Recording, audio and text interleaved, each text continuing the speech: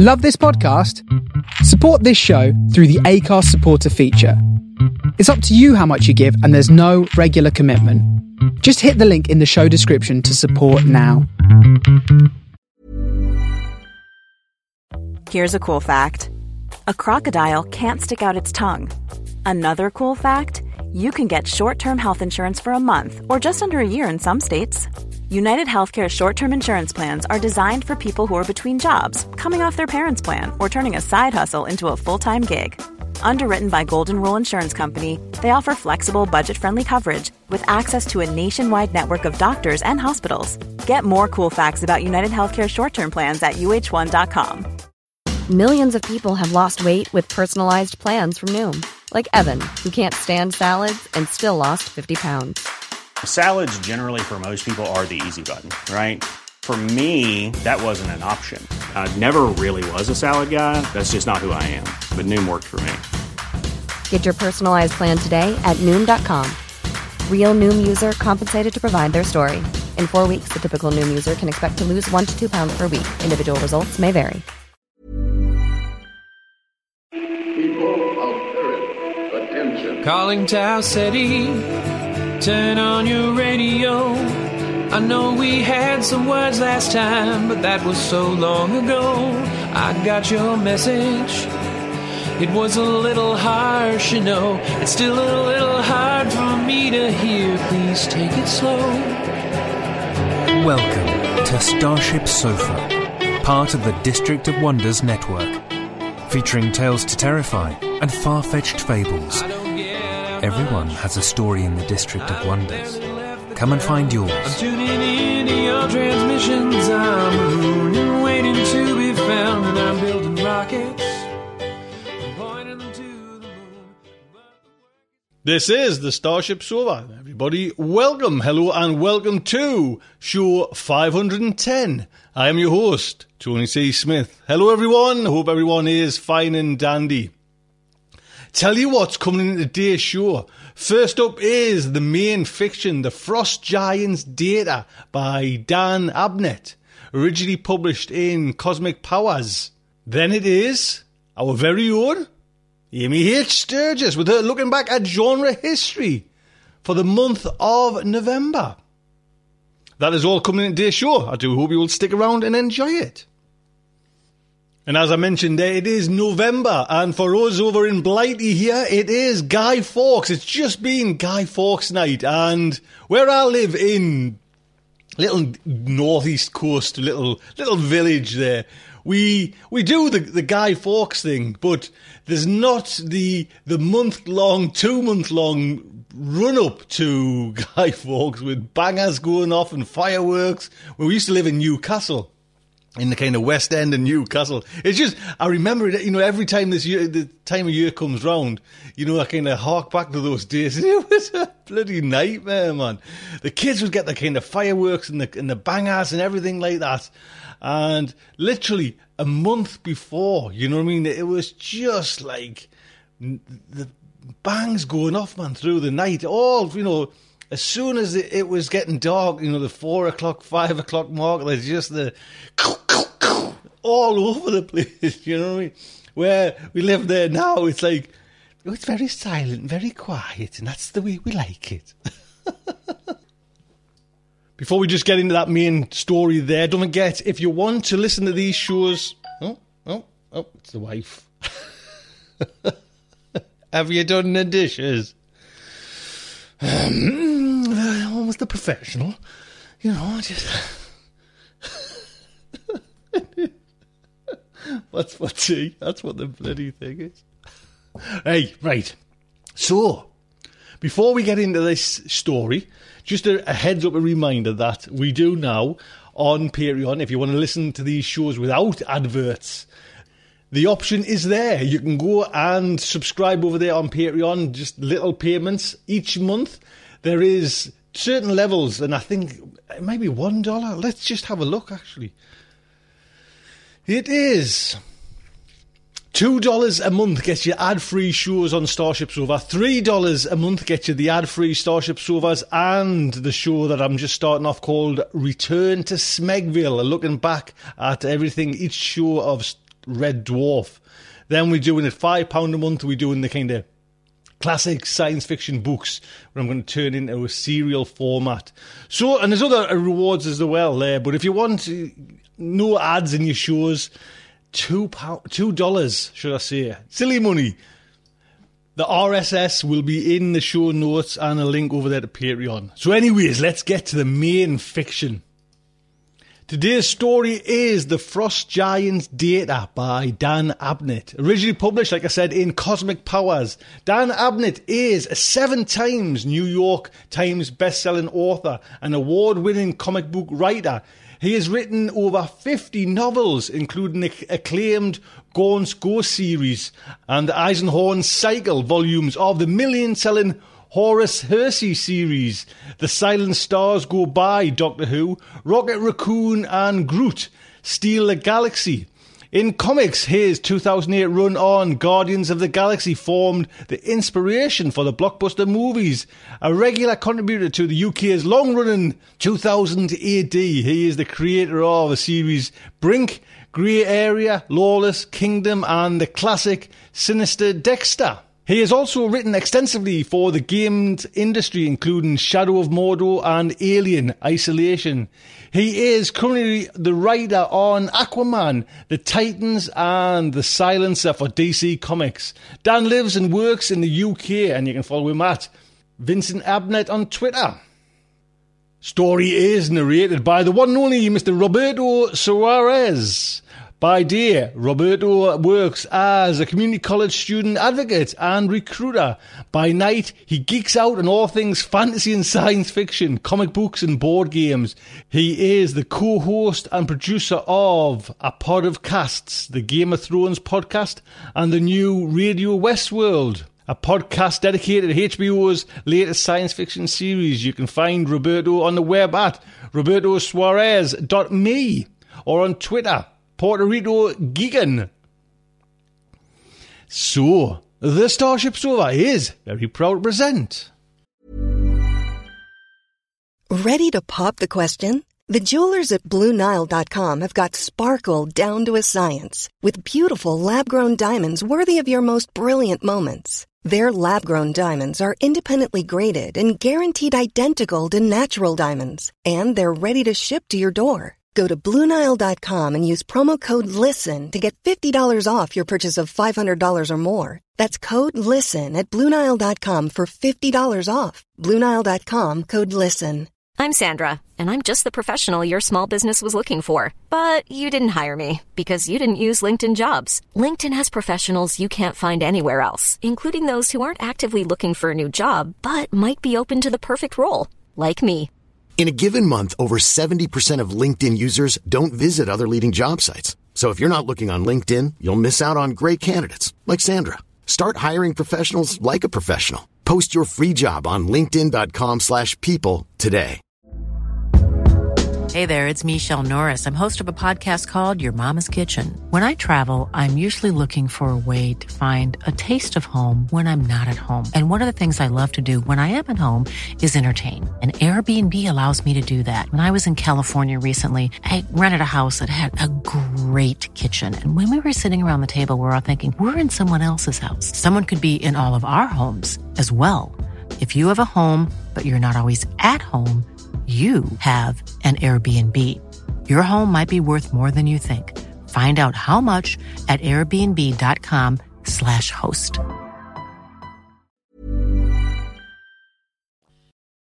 The Frost Giants Data by Dan Abnett. It was the first time Dwyer had been back to Knox since it built the place.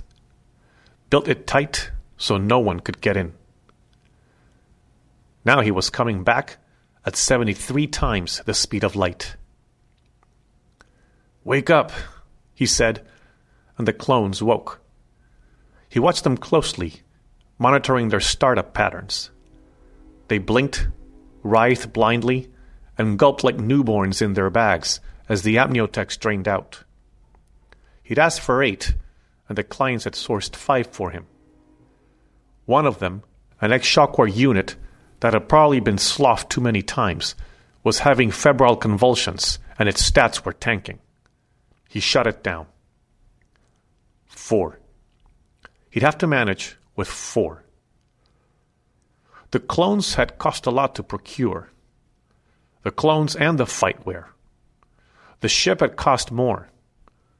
The clients hadn't bought the ship. It was a borrow. But even borrowing an inter-system package ship had put a dent the size of Mare Imbrium in the mission budget, and bribing an ITA official to certify its 8-parsec detour had cost 10 times that. The detour wasn't much, just a little wobble in the package ship's routine monthly mail run, just a little jink that put it in viable photon sling range of Nox.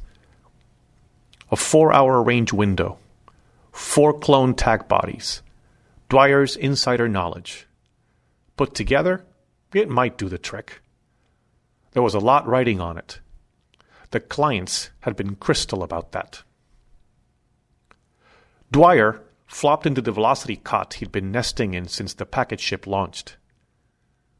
8 days' worth of squeezed-out juice meals lay scattered on the deck around it. The air smelled of oranges. A twitch of his fingers sapped up a data ray, and he brushed through the images hanging in the air. He knew it all. He knew it backwards. He snapped his fingers and centered an image of Nox, enhanced for visual and overlaid with specks. A black orb, a cold, dead heart, out in the middle of nowhere at all, bothering no one. If anyone could crack it open and get at the meat, it was him. He'd built it. Not the structure. Indentured formoid constructors had hollowed out the crust and machine-drilled the subsurface vaults. Some of the stacks were 18 miles deep. Lucian Vironeers in cryohazard armor had installed the immense climate vanes. Nox was stabilized at about 9 points off absolute Z. The whole contract had been financed by a property development conglomerate out of Kuiper City. Dwyer had been hired towards the end of the project to design the security package. He'd named his own price, and he'd done his best work. At Dwyer's level of the game, you didn't leave back doors. That kind of sentimental disregard for comprehensive security architecture got you fired and never hired again. Just because he'd built it didn't mean he'd left a way in. Besides, the architecture was fluid. He designed it to evolve. By definition, it wasn't the beast he created anymore. But he knew how that evolution was supposed to work. That was his edge. That was what the clients were counting on. On completion, the Nox development had been bought outright by the Frost Giant. Huge payday for the Kuiper boys. The Frost Giant had made Nox one of his primary data claves, a storage facility for the currency that had made him the richest man in the spiral arm. The data ray pinged. The window was about to open. Dwyer hoisted himself up. Time to go. He ejected from the ship. Just him, riding a thrust rig. Boosted photon sling, superluminal. He'd routed the data ray feed to retinal display, and it crowded his vision with furious info streams. He couldn't see Nox anyway, only black on black. As expected, the Nox AI had seen the package ship and queried its close approach. Routine handshakes, clearing codes. The ITA approval seemed like a reasonable excuse. The Intersystem Transit Authority was famously clean. Dwyer was infinitely smaller than the mile-long mass of the package ship. Just a human body plus the superlight thruster rig, no bigger than an atmospheric drone or a piece of debris. The AI would spot him, but it would dismiss him as dust, or an asteroidal cannoned out by the packet's wake, or an imaging artifact. He jinked his trajectory with a randomizer. The extra distance of the erratic course would eat his time, but the upside was it would take the AI much longer to recognize him as a deliberately approaching contact rather than a speck of crap spinning past. Photon sling was no way to travel. The vibration was a bitch. His teeth hurt. There was blood in his sinuses. Dwyer had borrowed velocity from the package ship and amped it with thrust from the superlight rig. He had saved reserve energy for course correction burns plus decel, and hoped it was enough. It would suck to discover it wasn't once he was diving headfirst towards an artificially cooled rock the size of Mercury. 8 minutes. He passed out 4 times. The derm sensors monitoring his vitals felt him gray away each time and flooded his body with stims that woke him like a slap in the face. "I'm awake," he growled, tasting bitter metal and chemicals. He could make out the hard blue shadow of Nox rushing up against the starfield. It was still, pretty much nothing in nothing, an eclipsed eclipse, a whisper in a noisy hall. There was a faint halo of luminescence, thin as an arced chalk line, where the light of the starfield bent in Nox's thin atmosphere. His retinal display flickered. The AI had noticed him and was taking an interest. "Finally, buddy. Took your sweet time." Soft pass scans flooded his way. He was being analyzed. Mass and composition assays, trajectory analysis. Dwyer had about 7 seconds before the AI recognized pattern and intention in his randomized course. He prepared to light the thruster rig for the final burn and dump the fusion mine. It would go off like a small sun. Big, shiny noise. Maximum distraction. An auto-snipe turret on Nox's polar highlands woke up and pinged off a single Tachyon hyperkinetic. Dwyer had no time to curse, no time to register disappointment, no time to even feel paternal pride that his AI-governed architecture had evolved so finely it had cut the target pattern recognition time down to 3 seconds. The impact mashed him and the rig into a molecular fog. The hyperkinetic round touched off the fusion mine. A star winked on and off, hard bright and painful to look at. Nox's perceptor arrays damped protectively, rebooted, and retrained, focusing their attention on the patch of space now occupied by a radioactive heat bloom and a vapor of organic debris. Dwyer watched the distraction with satisfaction. He had expected to have to sacrifice the first clone TAC body. He was impressed the AI had caught it so fast. At the moment of body death, the Gestalter engine on the package ship had saved his crashed consciousness and reinstalled it in the skull of the second TAC body, which was now executing a burn approach on the far side of Nox.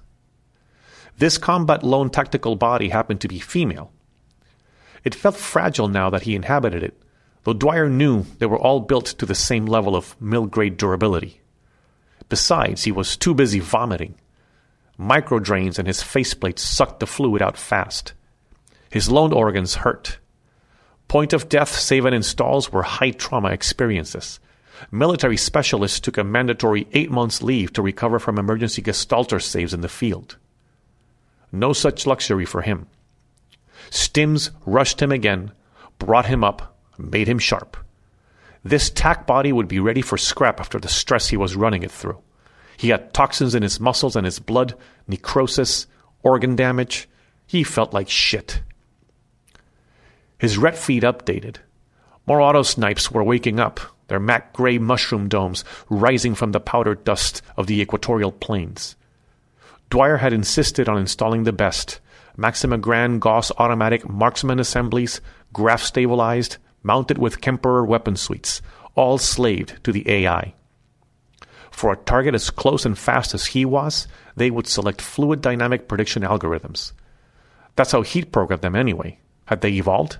Had they been upgraded or reset? He was counting on no.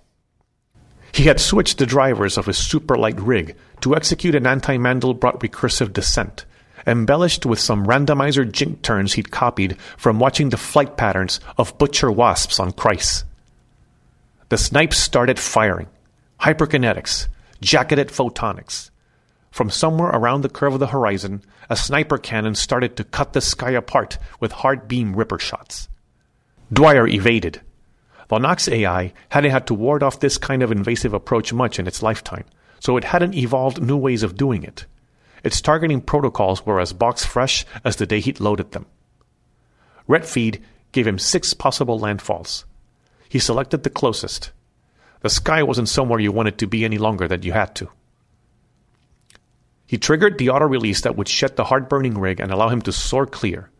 It failed. Fired it again, fail. The AI was jamming electronic signals. There was a manual release for the thruster rig, but that fact was moot. You clever bastard, he thought, in the nanosecond before he hit the surface, at 3 times the speed of light.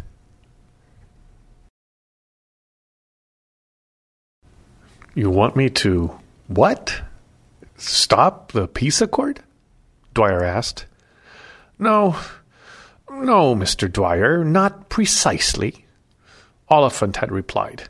We want to inspect the treaty details, with a view towards stopping it. They had taken a stealth table in a restaurant overlooking the Bay of Naples. The view was magnificent.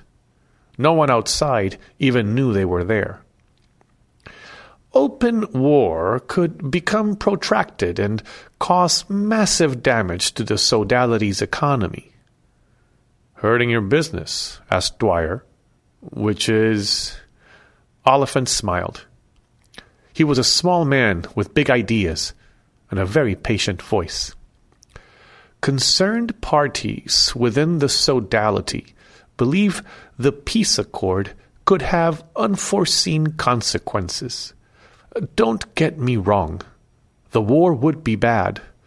The war would damage the economy, perhaps beyond the point of recovery. Mr. Dwyer, the Sodality is the greatest expression of human civilization, a truly galactic superculture. It behooves us to take its survival very seriously. Right, Dwyer nodded. So stopping a war with the Ushans seems to be a good idea. Indeed. Oliphant raised his wine glass, but did not drink. A vastly smaller culture than ours, numerically insignificant. But total fuckers when it comes to a fight. Oliphant shrugged. They are tenacious and ferocious. Their mindset is one of absolutes. They will fight until they die, or until they wound us so badly we bleed out. That's been predicted since first contact, said Dwyer, which is why this chance of a peace agreement is so precious, that the Ushans even considered negotiation. The treaty will be signed in 50 days, said Oliphant. We want to make sure that what our leaders are signing is actually peace. Because, asked Dwyer, the treaty is 4 trillion words long. It has taken 19 years of negotiation through diplomatic back channels. It was framed to allow for all eventualities and in consideration at their specific request of the Ushans' absolute attention to detail.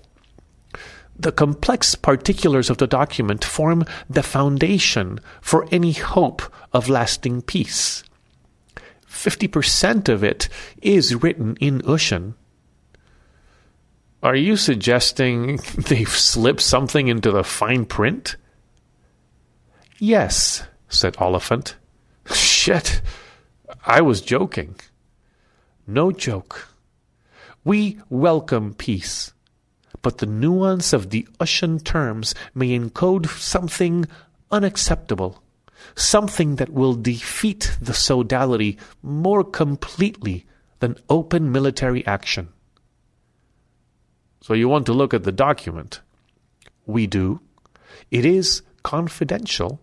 We will pay highly for the privilege. Where is it? Asked Dwyer. The only copy is sequestered in a hyper-secure data storage clave, watched over by an independent custodian. We have learned the location. Who's this custodian? Asked Dwyer. He suddenly had a sense of foreboding. Daryl Durant, said Oliphant. The data baron? The frost giant, said Dwyer. Yes. The treaty. It's stored on Nox, isn't it? Yes, Mr. Dwyer. Now I understand why you're talking to me.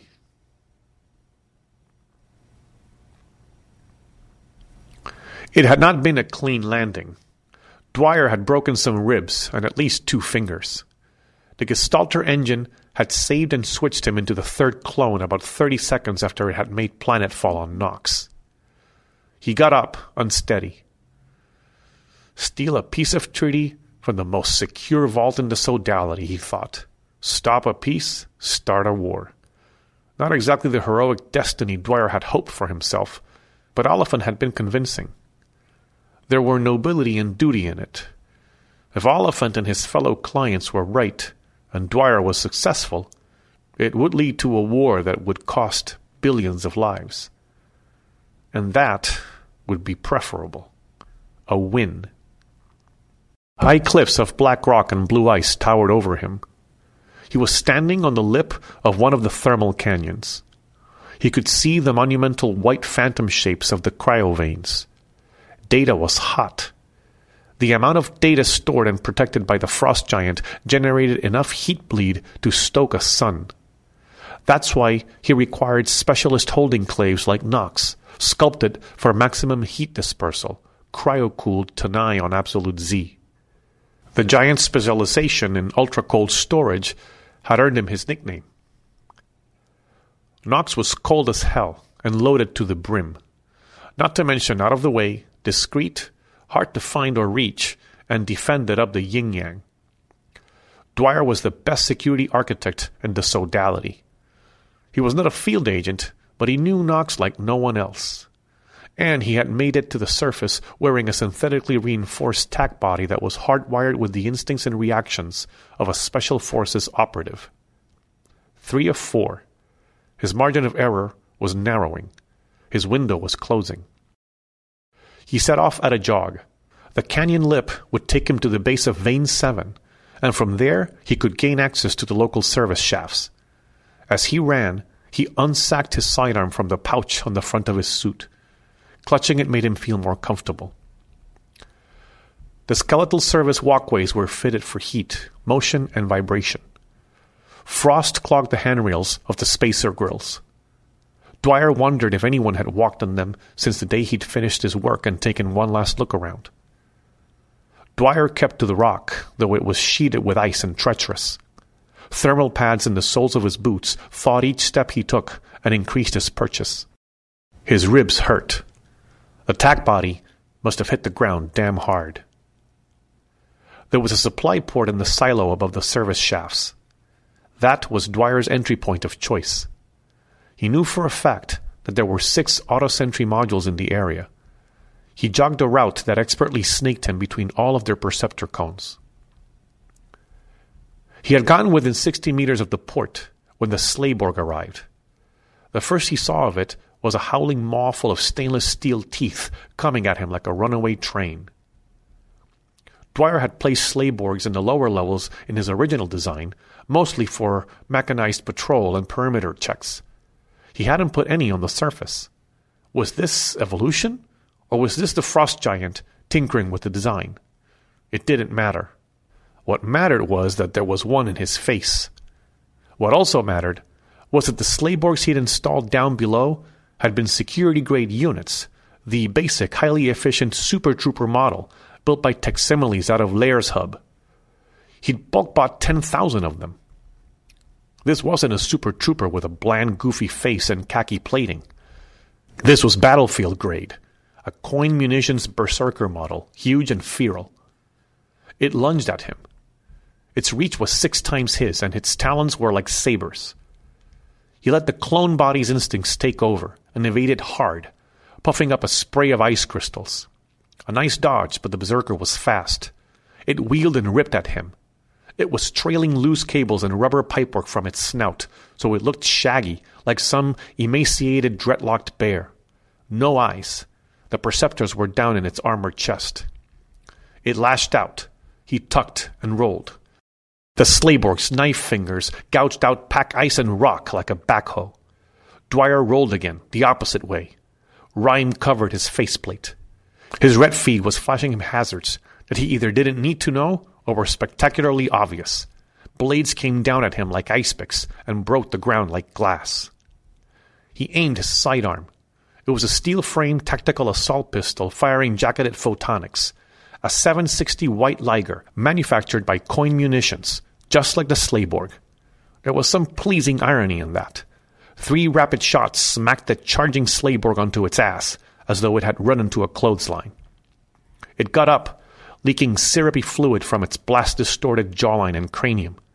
Dwyer's ret feed tight-targeted the rumpled plating above the Berserker's perceptor array, and he put 2 more rounds into the hole. The Slayborg blew out.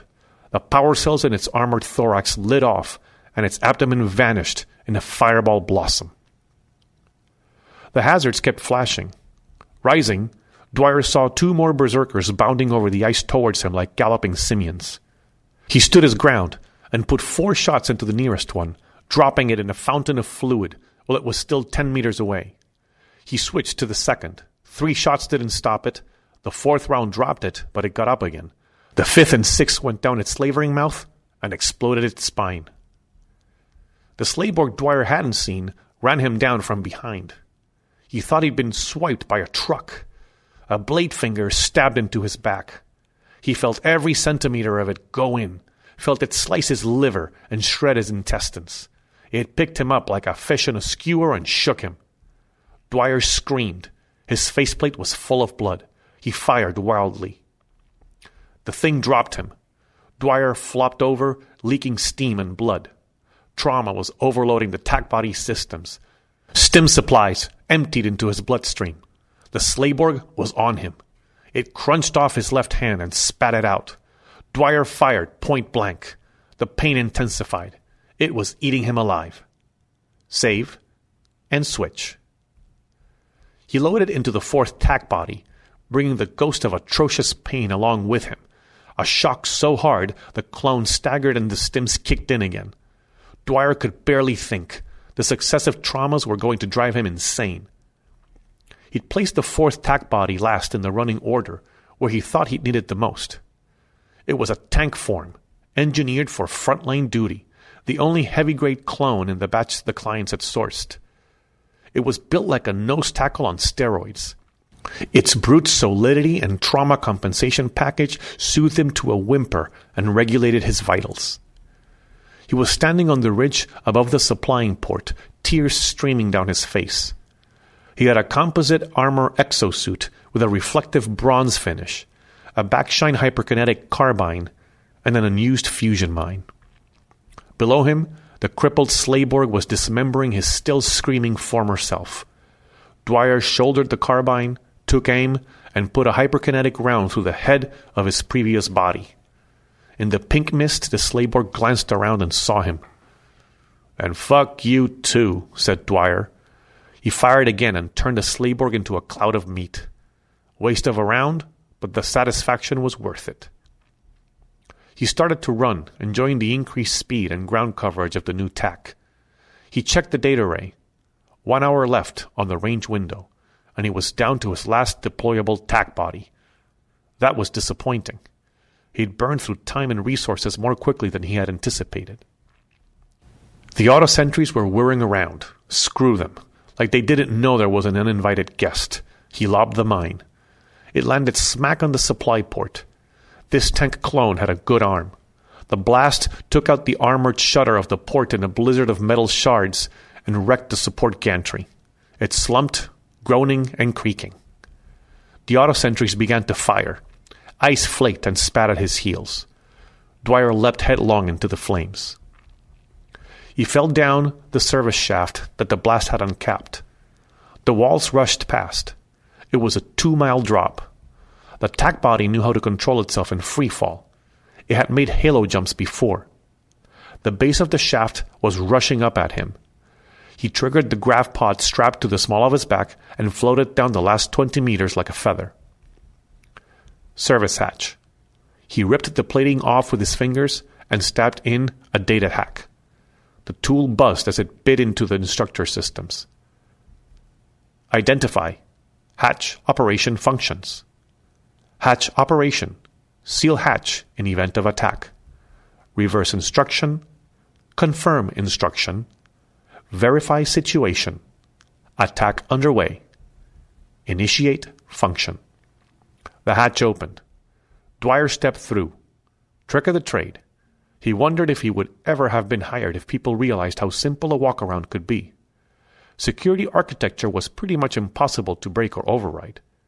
But if you got in underneath, at the instruction level, and simply reversed the instruction order, the system thought it was doing what it was supposed to do, and didn't argue back. The halls were lofty and dim. Frost coated every surface. His footsteps sounded dull and flat. Infilling at Vein 7 put him close to Stack 60, so the recovery room there was the nearest. Hazard flash. Dwyer swung up and picked a super trooper off one of the overhead walkways before it could tag him. 2 more appeared, drawing aim. Scary fast, he tracked the carbine and punched off their heads, one after the other. He started active hunting via the carbine scope as he advanced. 3 more Slayborgs came into range. He felled them with a burst of rapid, and they sprayed metal and plastic fragments as they shredded. He plugged another through the throat with a single round, and it collapsed, head bowed as if in prayer. The massive iris hatch of the recovery room was wide open. The room was vast and domed. 30 ornate seats were arranged in a circle, like a clock face, around the central data ray system. Only one of the positions was active. Data shimmered in the cold, misty air above the station. "Is this what you're looking for?" The TAC body was standing near the operational station. It was a heavy-grade clone like the one he was wearing, but it was brand new, and the mottled skin armor encasing it was polished chrome, fancy and expensive, this year's model. It made his army surplus cast-off feel shabby and soiled. "Mr. Durant," said Dwyer, "I didn't think you'd be here in person." "Of course," said the frost giant through the TAC body's mouth. "With something this important, I like to mind it myself. My whole business and reputation are based upon my level of service, and this is a very special case." The TAC body took a step forward. "Speaking of reputations," it said, "I'm very disappointed in you, Mr. Dwyer." "You know it's me?" "Of course. Who else could get this far? I recognized you by your approach. And your poor mind's been flying around a lot today from body to body. That's given me plenty of time to process and match your brain patterns."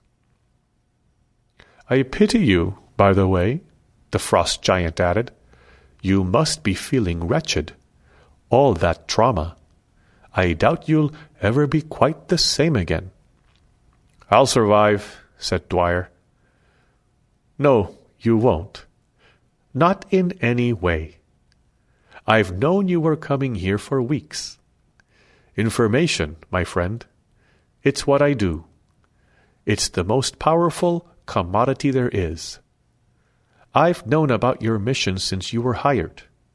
I know who your clients are. I know what their concerns are. The framing of the treaty." "If," Dwyer began, "you knew I was coming, why—" "It was a wonderful opportunity to run an active test of my security architecture. I've already devised a number of new countermeasures and system evolutions that will make sure this never happens again. So, thank you for that. Good of you to provide aftercare service." Dwyer shrugged. He went to the circle, chose a seat at random, and sat down. "What happens now?" he asked. Behind its gleaming visor, the frost giant smiled with the face it was using. "Well," it said, "you've got 6 minutes before the packet ship moves out of range. After that, it'll be too far away for you to safe back to the Gestalter engine. your body will be out there on a mailboat, and your mind will be stuck here. It will die along with that clone you're loaded into." 6 minutes, said Dwyer. "A lot can happen in 6 minutes." He snatched up the carbine and fired. The frost giant was already moving, a blur. The hyper round clipped it and spanked away into the far wall, but even the glancing impact was enough to spin the hurtling tack body clean off its feet. It smashed into the station, crumpling a console and wrecking one of the chairs.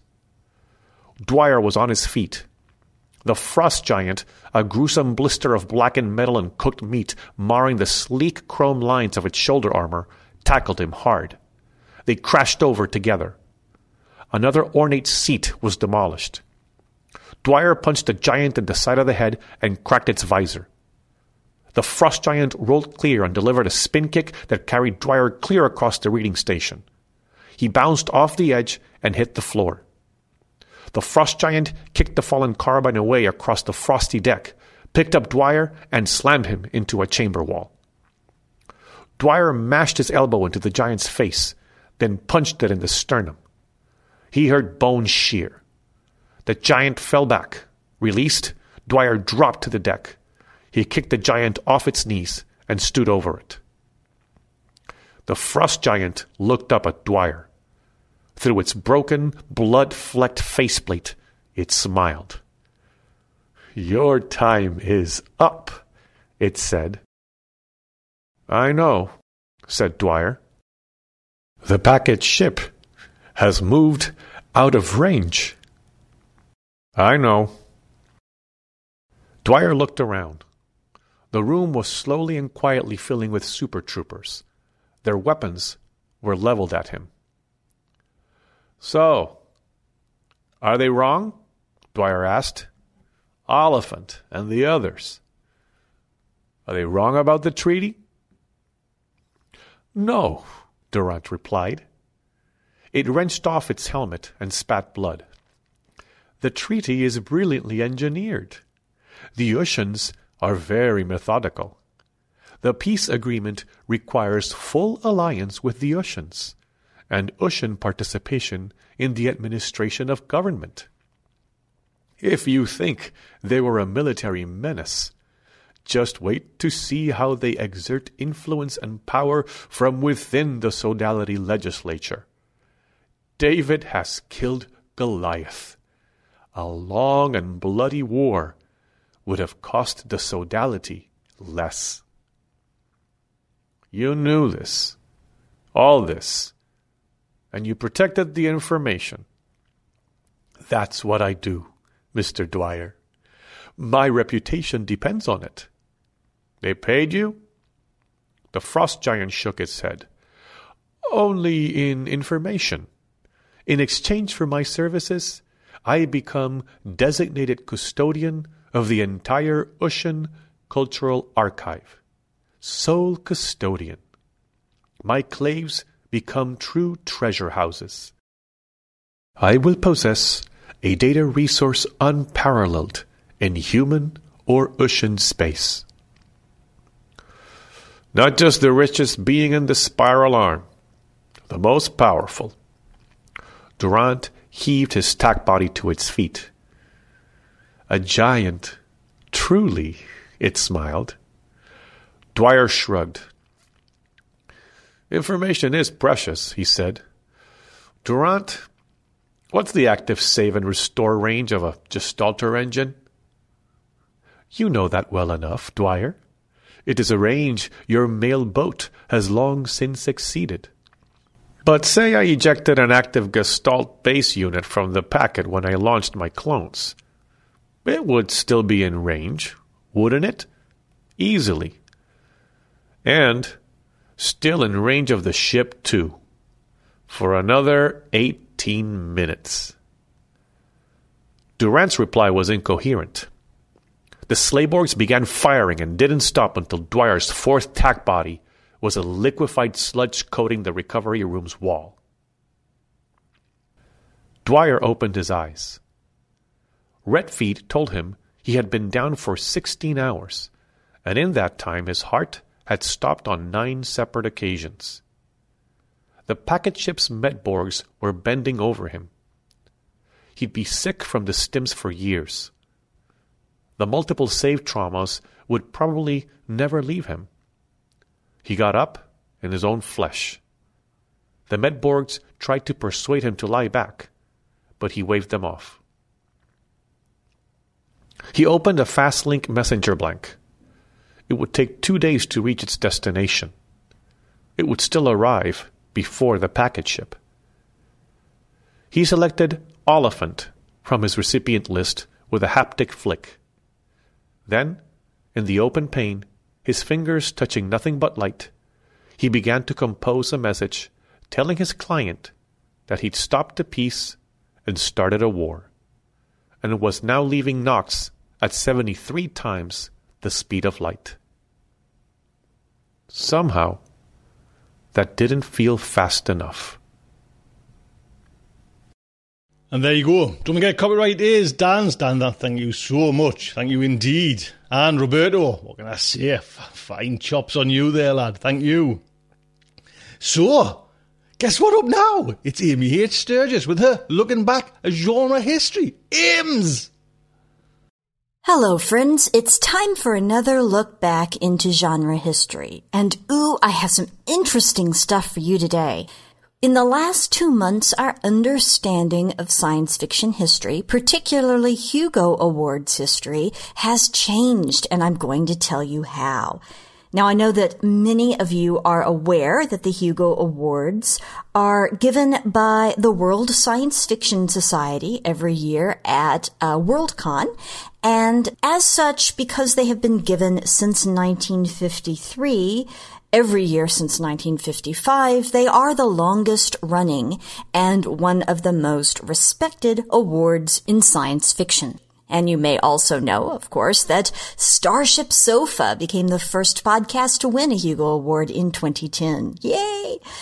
So, what I'd like to talk to you about today is some new information about Hugo Awards history. Well, new in historians' terms, it's new since September 2017. Well, what am I talking about? I'm talking about the 1956 Hugo Awards. Now, we know who won those awards. For example, the novel Double Star by Robert Heinlein, one of his very best, won Best Novel. Best Novelette went to Exploration Team by Murray Leinster. Best Short Story, one of the most anthologized, I do believe, The Star by Arthur C. Clarke. I won't go through every category, but I will mention that there is a category for 1956 that we don't have today. We don't even have any parallel to it today, and that is Best Book Reviewer. We do have categories like Best Fan Writer, but Best Book Reviewer is something different because you weren't required to be doing it for free. In fact, you could be writing professionally to be Best Book Reviewer. That award went to Damon Knight in 1956. And lastly, Most Promising New Author went to Robert Silverberg in 1956. And the list of winners of the 1956 Hugo Awards has for some time been really all we had to tell us about the Hugos of 1956. Why? Because the ballot for the 1956 Hugos was lost. So this was something of a mystery. And different genre critics have tried their hand at extrapolating from what they knew of 1955 publications and coming up with what they think might be possible lists of works that could have been finalists for the Hugo Awards. But all that changed in September. In September 2017, Olaf Rockne announced that he was going through the 1956 Worldcon Progress Report number 3. And on page 15 of that progress report, what did he find but the final ballot of the 1956 Hugo Awards? The nominees in 1956 were chosen by members of the 1956 Worldcon Committee. They weren't chosen the way they're chosen now, which is from an initial round of nominations solicited from all the members of the World Science Fiction Society. But now that we know who those finalists were, well, it changes our understanding of Hugo and, for that matter, science fiction history. How so? Well, let me start with Best Novel. The other finalists for the Hugo were Call Him Dead by Eric Frank Russell, The End of Eternity by Isaac Asimov, Not This August by Cyril Kornbluth, and The Long Tomorrow by Leigh Brackett. Leigh Brackett deserves her own segment, note to self, Sturgis. She was a remarkable writer of science fiction and lots of other things. And The Long Tomorrow, which was published in 1955, a book I quite like, is a post-apocalyptic dystopian story of an agrarian technophobic society that develops in the wake of a nuclear holocaust. Very much worth reading. So, beyond the fact that Leigh Brackett was a great writer and The Long Tomorrow is a very worthy novel, why should you care? Well, this discovery of the ballot is important because it means that Leigh Brackett was the first woman finalist for the Best Novel Hugo in Hugo history. Now, if you read Joe Walton's Revisiting the Recently Rediscovered 1956 Hugo Awards Ballot article on Tor.com, you'll see that she's very excited, and rightly so, about this historic nomination. Walton goes on to say, "This is the first time a woman was nominated for a Best Novel Hugo, or indeed any Hugo." Well, that is partially right and partially wrong. Why? Because if you continue looking down the ballot at the 1956 finalists, you'll also find the Best Novelette category. Besides Exploration Team, which won, there is A Gun for Dinosaur by L. Sprague de Camp, Brightside Crossing by Alan Nourse, Legwork by Eric Frank Russell, The Assistant Self by F. L. Wallace, The End of Summer by Algis Budrys, Who by Theodore Sturgeon, and Home There's No Returning by Henry Kuttner and C. L. Moore. Henry Kuttner and C. L. Moore were one of the powerhouse duos of science fiction, husband and wife, and C. L. Moore was Catherine Lucille Moore. So Catherine Lucille Moore shares the first woman nominated for a Hugo distinction with Leigh Brackett. The Moore-Kuttner partnership is a fascinating one, worthy of its own segment. Note to self, Sturgis, getting a lot of ideas here. And in fact, they were introduced to each other by their mutual friend who thought they would hit it off, H.P. Lovecraft, and together they are responsible for some really remarkable works. And now, again, history is made in the 1956 ballot. So we could say the first two women nominated for a Hugo. But wait, there's more, because this find is the gift that keeps on giving. If you look further down the list, there's the category of Best Fanzine. And wow, what a category. The winner of the 1956 Hugo was Inside and Science Fiction Advertiser, which was edited by Ron Smith. Other finalists include ABBA, Fantasy Times, Oblique, Peon, Psychotic SF Review, Skyhook, and Grue. Grue is Grue, FYI. And Grue was edited by Peggy Nadramia. And I apologize if I'm mispronouncing that last name. I've only seen it written, I haven't heard it spoken. But that makes Peggy N another woman nominated for the Hugo in 1956. So that first woman nominated for a Hugo distinction goes three ways in this particular ballot. Pretty impressive stuff. One other particularly noteworthy aspect of the ballot is the Best New Author Award. Or, to be more precise, it was called Most Promising New Author. Robert Silverberg, long career in science fiction, a career of distinction. On the face of things, sure, that seems like a good choice. But wow. It turns out that Robert Silverberg was up against Harlan Ellison. Yes, that Harlan Ellison. And wait, there's more. Frank Herbert. Yes, the father of Dune was on this ballot as well. So, if I had seen the whole ballot, that's a more difficult choice. New authors, they surely did know how to pick them in 1956. And then there's a fourth name, a fourth finalist, Henry Still. Who is Henry Still? Well, yes, you see the point there. That's a question that has been asked ever since this ballot came to light. He certainly didn't have the career of a Frank Herbert, Harlan Ellison, or Robert Silverberg. But then again, really, who does? In fact, the Chemistros Philepton website published Who the Heck Was Henry Still? A Philepton Towers special investigation. The investigation, I should note, is still ongoing. But here is what was discovered. The Internet Speculative Fiction Database lists 10 stories by Henry Still, most of which, that's 8 of the 10, were published between 1955 and 1956, and some in some quite good publications like If and Amazing. And if you're interested, it's worth checking out the Henry Still entry in the Internet Speculative Fiction Database online, because some of these stories are also online. And you can have a read and then decide if Henry Still is sort of a lost genius who might have gone on to be a Silverberg, Ellison, or Herbert. Or, not. Still seems to disappear from the science fiction scene after that, although it is possible that the Henry Still who was a co-author of Starfall, a 1974 biography of astronaut Gus Grissom by his wife Betty, may be the same Henry Still.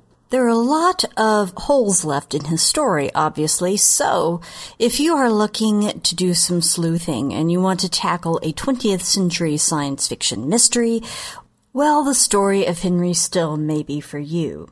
And, of course, if you happen to have any insights on the story behind Henry Still, by all means, shout them out, because lots of people would like to find out that information and make our understanding of science fiction history even more complete. And speaking of making our understanding of genre history more complete, I'm really excited by this game changer of a 1956 Hugo Awards ballot, and I hope you have enjoyed hearing more about what it reveals. If you'd like to check out the ballot for yourself, you can find it at thehugoawards.org/Hugo-history/1956-Hugo-Awards. And I look forward to joining you again very soon with another look back into genre history. Thank you. Thank you, Amy. Thank you indeed. Getting ready for Christmas. Now, I know, actually, the October month, if anyone was following over, it was Amy's best month. All lead up to October. And I read Amy's post and everything like that, because right from the beginning of October all the way up to kind of Halloween night, Amy puts out like a post and does it each year. And Amy, that's a job and a half, man. Anyway, well done. So, that is today's show. I hope you've enjoyed it. Like I say, if you want these shows ad-free, pop over to Patreon. There's links there, and there's the RSS feed, so you can kind of put it in your podcaster of choice and, get the shows just like this podcast anyways. And this actual show will go up 24 hours earlier. Until next week, just like to say, good night from me. This presentation has been brought to you by the District of Wonders Network, dedicated to podcasting the finest genre fiction. You can learn more about the District of Wonders and their many literary productions at their website, www.districtofwonders.com. Thank you for listening.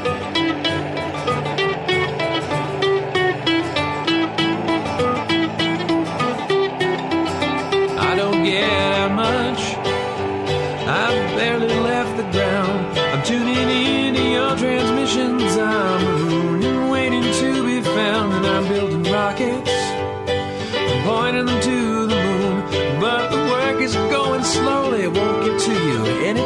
soon. Can you reach me?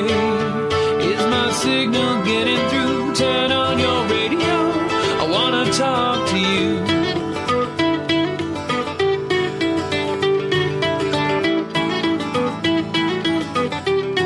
This signal's going light speed. By the time I get my say, I might already be on to you and on my way. But you're so far from here, and at best I'm moving slow. So I'm waiting on your call at home with nowhere to go. Can you reach me? Is my signal getting through? Turn on your radio, I wanna talk to you. I wanna talk to you.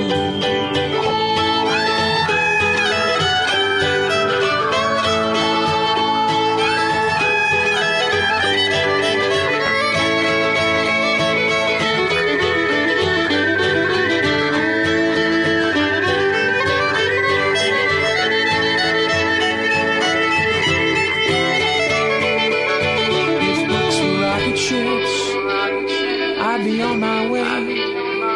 If I could cast myself on a radio wave, I might get to you someday. If books were rocket ships, I'd need only the will to fly. I'm still building word by word, and I'll get out there by and by. I'll get out there by and by. I'll get out there. I'll get out there by and by. I'll get out there by and by.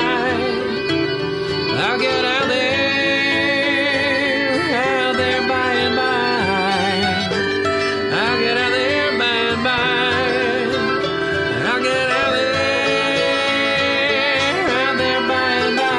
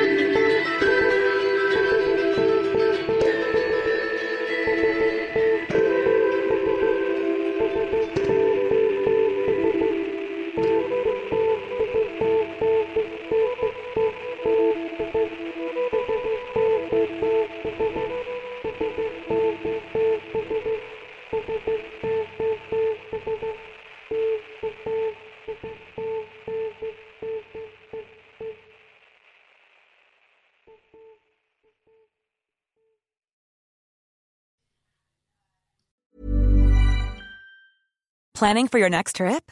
Elevate your travel style with Quince. Quince has all the jet-setting essentials you'll want for your next getaway, like European linen, premium luggage options, buttery soft Italian leather bags, and so much more. And is all priced at 50 to 80% less than similar brands. Plus, Quince only works with factories that use safe and ethical manufacturing practices. Pack your bags with high-quality essentials you'll be wearing for vacations to come with Quince. Go to quince.com/pack for free shipping and 365-day returns. When you need mealtime inspiration, it's worth shopping Kroger, where you'll find over 30,000 mouth-watering choices that excite your inner foodie. And no matter what tasty choice you make, you'll enjoy our everyday low prices, plus extra ways to save, like digital coupons worth over $600 each week. You can also save up to $1 off per gallon at the pump with fuel points. More savings and more inspiring flavors make shopping Kroger worth it every time. Kroger, fresh for everyone. Fuel restrictions apply.